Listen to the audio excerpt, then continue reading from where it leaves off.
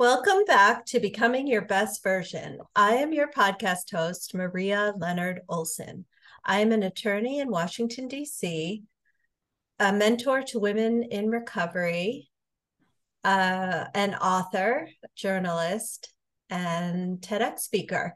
If you would kindly go and like my TEDx talk, which is called Turning Life's Challenges into a Force for Good, it would raise it in the visibility algorithm, and I believe it has the capacity to help a lot of people. Also, of course, all authors need reviews of their book. So if you would take a look at my book and give it a review on Amazon or Goodreads, that would be so helpful. Thank you, thank you, thank you. And I started this podcast, it is going on 3 years now, to highlight the voices of women who have inspired me, and to share their stories to inspire you as well. Today, I have author and food security advocate Melissa Kaplan, who also lives in DC, where she works as an advocate on food security and hunger policy. She studied at the London School of Economics and Political Science, earning a master's degree in comparative politics with a focus on Europe. She has been a passionate student of history her entire life, particularly the World War II era, which helped her inspire her to write her first novel called The Girl Who Tried to Change History, which comes out this month. Woo-woo! Melissa is also an avid traveler who has visited more than 40 countries. She enjoys yoga and bar classes and is currently working on her second novel. You can learn more about her work at melissakaplanbooks.com and follow her on Instagram at mcap59. All of this is in the show notes, so you can take a look there if you forget the links. Welcome, Melissa. Thanks, Maria. It's so great to be here. So this is a big time in the life of a writer. Your baby is coming to fruition. And this is the germ of this novel happened, years ago when you were a graduate student living in London. So was there a particular event that sparked the idea for a novel? I mean, you already had all the informational background and historical background to write it, but what made you think, oh, this would make a good story? Yeah, it's funny because I have been a really avid fan of historical fiction my entire life. I think the first World War II historical fiction novel I read was when I was 12 years old. And I picked it off my parents' bookshelf and I became fascinated by that period of history. And to be honest, it was probably a bit beyond my ability to understand at that point, but I still really loved it and continued reading these kind of books for the next few decades.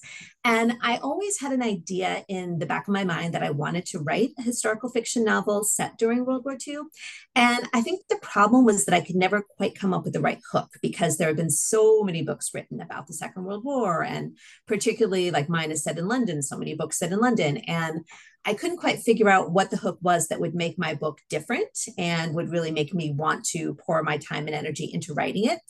And it's funny, it sounds a little strange, but I was just sitting one day, I would say probably like 10 years ago now, sitting in a cafe, just sort of, reading and daydreaming and thinking about books and history. And I suddenly thought, wouldn't it be interesting if out of the blue, somebody just came up to me and said, hi, I have a way that you can go back and help to alter the past to change history for the better. And then I could be sent back to this time period that's so interesting to me and try to make changes that might in the end up making things better for the world or might end up having impacts that perhaps I can't foresee. And that idea just kind of came to me in that moment. And for a long time, I kind of pushed it away because I thought, this isn't really the kind of writing I do. I thought of myself as more of a contemporary or historical fiction writer. And I thought, this is science fiction. I don't do science fiction. I don't write about time travel. This just isn't really my kind of thing. But for some reason, this idea just stayed with me and I couldn't really stop thinking about it. And whenever I would sort of turn to the page to try to write, this idea was just always there in the back of my mind. And I finally decided, you know what, I'm just going to go for it. I'm going to sit down, start writing the story and see where it takes me. And so I think that was about 5 years ago. And now I have my book published and it's coming out next week. So that's been my journey, I guess. Beautiful. I love it. And you also chose to go with Bold Story Press. What attracted you to that publisher? Yeah, I was really drawn by the whole idea of Bold Story Press's mission in that they're a boutique firm that focuses on helping women get their stories out into the world. And I think that's so important. And to be totally honest, I mean, I had never really thought about the impacts of sexism or, the struggle for women writers to make their voices heard in the publishing industry. It's obviously a very competitive industry overall. It's very hard to write a book and then to get a book published.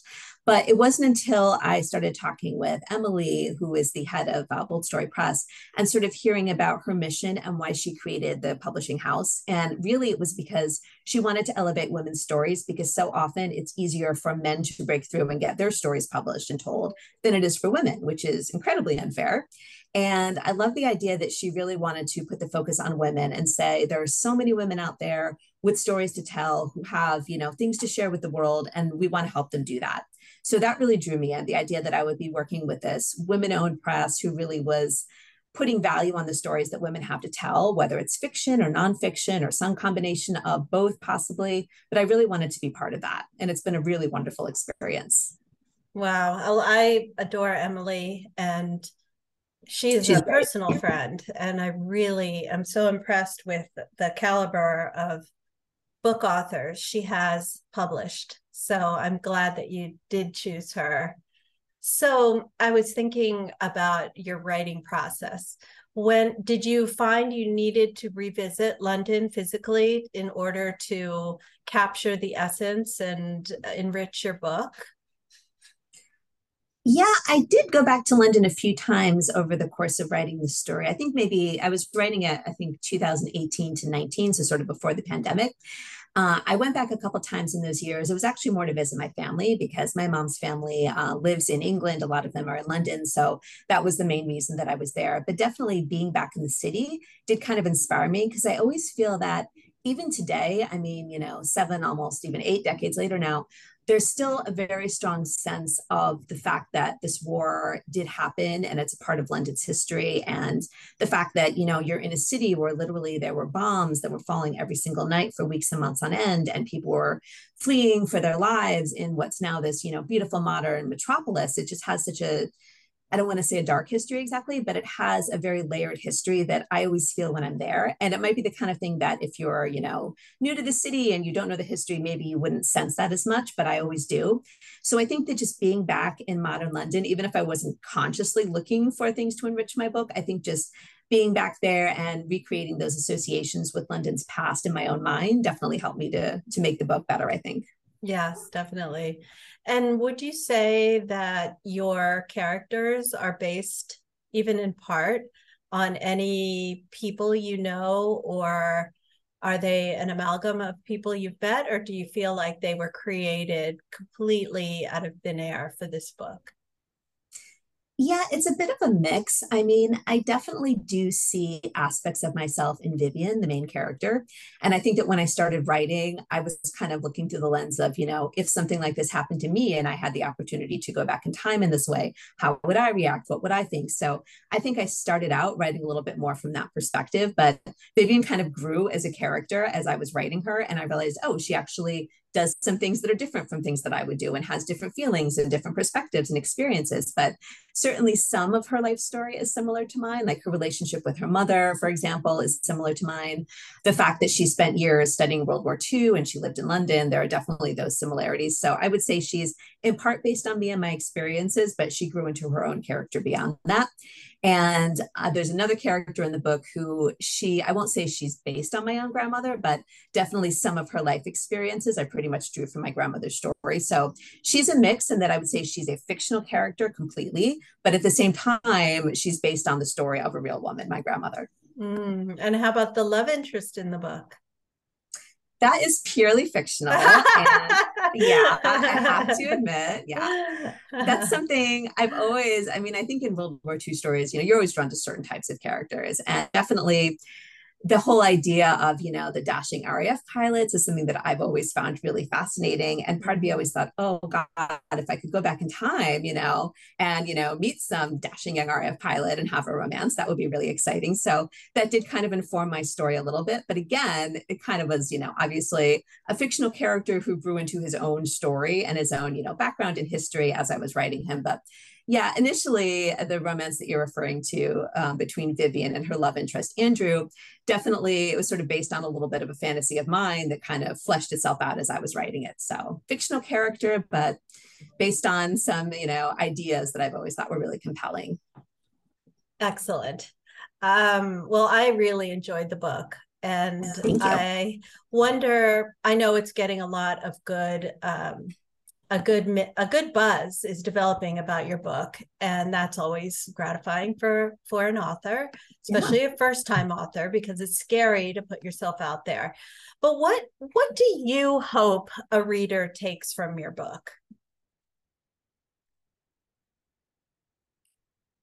Or what do you hope uh, a reader will enjoy about your book? Yeah, I hope that what people will really take from it is just the idea that our lives are so complicated and can go in so many different directions. And oftentimes, the time and place that we are born and raised has a really strong impact in the person that we are, who we become, and the choices that we make, or maybe the choices that we don't necessarily have an opportunity to make. And so, I would love for people to really reflect on the fact that we stand on the shoulders of the people who've come before us, that people who lived in times and places long before we were born or even thought of made decisions and life choices or had experiences and lived lives that impact us to this day. And I think often we don't necessarily think about that. We're just kind of caught up, and we're all guilty of this. We're caught up in our own day to day lives. We're just thinking about, what we're doing, the situations that we are involved in or facing on a day to day basis. And we don't stop to think like, wow, my parents maybe, picked up and moved to a new country so that I could have a better life or better opportunities. Or maybe my grandparents had dreams that went unrealized because of the time and place they were born in. And perhaps in some way, those dreams can be sort of fulfilled through the life that I'm living in a different way because I have new opportunities and choices because of. Well, we're having a little bit of audio difficulty here, but I your point is well taken that we all have choices based on what others have done before us in guaranteeing our freedom. My grandfather fought in World War II. He was a colonel on the ground in Europe, and I am eternally grateful to him and the sacrifices he and his squadron and everyone involved in the war made. So I'm extremely grateful for people who serve their countries, and not just on the battlefield, but people serve in many different ways. So I I share your view that we should be cognizant of others and the Yes, sufferings. absolutely. Yeah. So, well, that's a really lofty goal, and I think you have achieved it. I felt it when I read your book. So, I'm really happy for you that the book is coming out. It's from an excellent press, and you'll now be embarking on your book tour. Are you? I know you're an avid traveler. I mean, your Instagram is chock full of beautiful pictures from around the world. Thank you. Where are you considering going as part of your book tour? Yeah, one place I'm thinking of traveling to for my book tour is possibly the San Diego area. I have a good friend who lives there, and she's looking into some potential bookshops where I can do readings in that area, possibly in La Jolla. So, anyone in the Southern California area, stay tuned. I may be coming to you possibly in maybe October. Also, I'm from Unfortunately, Melissa just cut Connecticut, out. and I still have a Okay. lot of friends who live there. So, I'm considering going to Connecticut, doing a bookshop reading. Well, you're covering both coasts. That's good. And I know you have a Washington, D.C. book party, and that you've talked to me about your online book tour as well. So Yes. look at her website to keep abreast of where she will be going on her book tour. So, because I am a travel junkie, I would love to know so far what has been your favorite place you visited. Oh my goodness. It is so hard to choose. I feel like everyone always says that. And I think sometimes I tend to choose the place I've been most recently. But I will say, in the last couple of years, I've visited some of my very favorite places on earth. Just recently, I was in Indonesia. I did a small boat cruise around the Raja Ampat Islands, which have some of the world's best snorkeling and diving and are just incredibly beautiful. And the year before that, I did a similar boat trip in the Maldives, which is Oh, truly bucket list. If you can only go on one, sort of exotic, ocean based trip in your life, I would say the Maldives is definitely one to aim for. But I mean, I also love Europe. I love London. I love Paris. That's another favorite city. I was just in Italy last summer and I love Italy so much too, every part I've been to. And I'm going back to Greece actually this summer. I've been before just on a very quick trip, but this time I will be staying for about a week. I'll be in Athens for a bit. And I'm also going to a small island to just relax for a little while. So, yeah, it's hard to choose, but I would say those are some of the ones at the very top of my list. nice. So, where will your next book be set? That's an interesting question because I am in the process of writing my next book. It's not really set in any particular place. I guess there are parts of it that are set in Washington, D.C., where I live. There are some parts set in New York. There are probably going to be others in other places, but the location isn't quite as central as in The Girl Who Tried to Change History, where, London is very much an important, essential part of the book. But my next story is sort of less place focused, but it will hit a few of those locations. Is it also going to be historical fiction? It in a way, but it's kind of the opposite. It's more of an alternate history and it's still in process, but just to very briefly describe it, the best way I can summarize it is it looks at the real story of a very famous historical couple and imagines how their story would have been different if one thing had gone differently. If one big event in their story had changed, what would have happened in the future? So it's telling their story, but in a fictionalized way. So imagining what could have happened rather than often historical fiction talks about what did happen or, the way things actually occurred and tries to be very true to that reality. But this book is kind of a little more imaginative, saying, well, if things had turned out differently for these real people, what might their life have looked like in this sort of alternate universe, you might say. Oh, I like it. I like it. Thank you. And I also want to touch on your work as an advocate on food security and hunger policy. How did you get started in that field and what exactly does it mean? Yeah, it's interesting. As you mentioned, I got my graduate degree in comparative politics with a focus on Europe.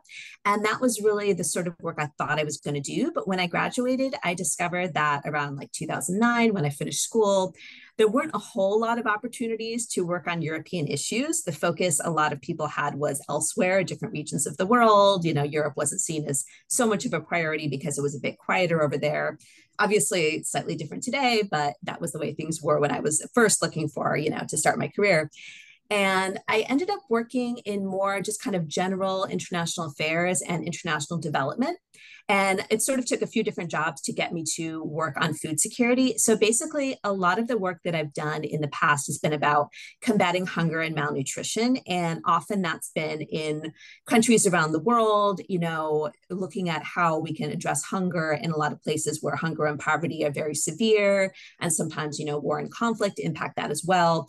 And looking at what US policy should be towards these parts of the world where hunger is so prevalent. In my current job, however, I'm actually working more on US hunger issues. So, obviously, and very sadly, hunger is an issue in the US as well. It's not just something that happens in other countries to people living in other places.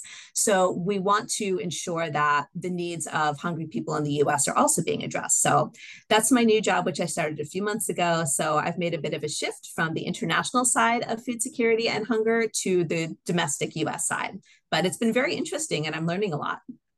Wow. Well, thank you for that. That's so important. My daughter's boyfriend works in that field as well. And I am thankful that people like you, smart people, are really taking a hard look at our dire needs in this country.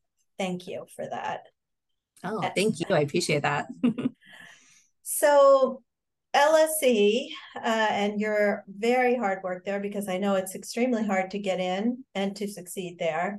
Does that impact your work on domestic issues? I see that your experience there has affected your writing because you are not only just a good writer, but you've you've captured the essence of London. So how else do you think you're using your experience at LSE? Yeah, it's an interesting question because the work that I do is pretty far in terms of subject matter from what I studied at LSE.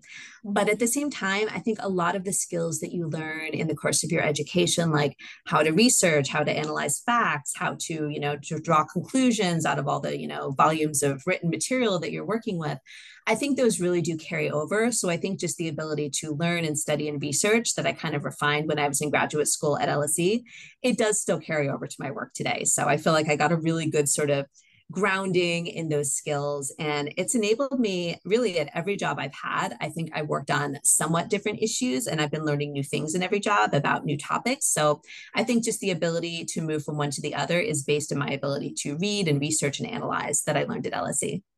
That's very true. I mean, I went to a law school that taught in the Socratic method. So I don't Hmm. feel like it really prepared me to take the bar exam, which was largely rote memorization, but it taught me how to analyze problems and think in a problem solving way that really has served me. So I understand what you're saying.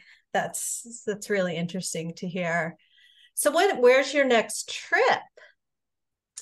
My next trip, well, my very next trip is Oh, geez, you cut out. So it's going to be a mystery. My next trip is for my 60th birthday, and I'm going to Bora Bora. I am so excited.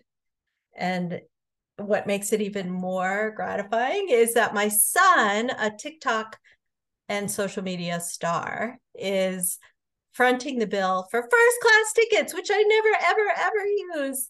So thank you. Follow him at Chris on TikTok or Chris Olson on Instagram because he is so hilarious, dynamic, and I'm very proud of him. So, Melissa, when you come back in, share with us the mystery of where you will be going next. She and I both have traveled extensively around Europe, Asia. I haven't seen much of South America, Latin America in her travel pics on Instagram, but I have seen Caribbean destinations. And South America is high on my list. I do oh, want to there spend you are, there. South America, I'm back. great. Sorry. So where's your next destination? Next destination is Greece, and I'm actually going back to London for a bit to see my family while I'm in Greece. Well, not while I'm in Greece, Right. but on the same trip. So Yes, you did yes, mention that. Sorry. I no, got that's into a mental reverie about Greece because I love Greece as well. I know. I'm excited to see more of it because I've been there before, but just a really quick whirlwind trip. So I'm looking forward to getting to spend more time in a new place in Greece. I also see that you post a lot about travel books, and you posted a picture of a book that I haven't seen. I am a fan of the Lonely Planet guides, but I didn't know they had a Lonely Planet World volume. Did you find Yes. that helpful, or is there just too much to put in one volume? It's actually really impressive they managed to do it, to literally have a book about the whole world.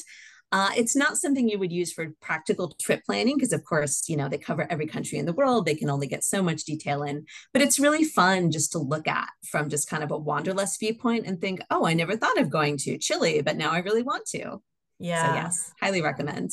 I love it. I love it. So I did not prepare you for this, but do you have a favorite passage in your book that you would like to tease our listeners with? Yeah, I don't have the book in front of me, so I Mhm. can't go through a whole passage, but there's a line where Vivian is contemplating life and the choices that we make and just how these things sort of turn out or don't turn out.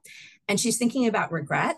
Mhm. And she basically thinks to herself that perhaps there's nothing you can do that will help you avoid regret altogether, but you just have to accept that feeling regret is part of being alive. You have the privilege of being alive and making choices, but the corollary to that is that your choices will sometimes cause you regret. And that may be true no matter which choice you make. So I think you just have to, at a certain point, make peace with that. And that's something that she references that resonates very strongly with me.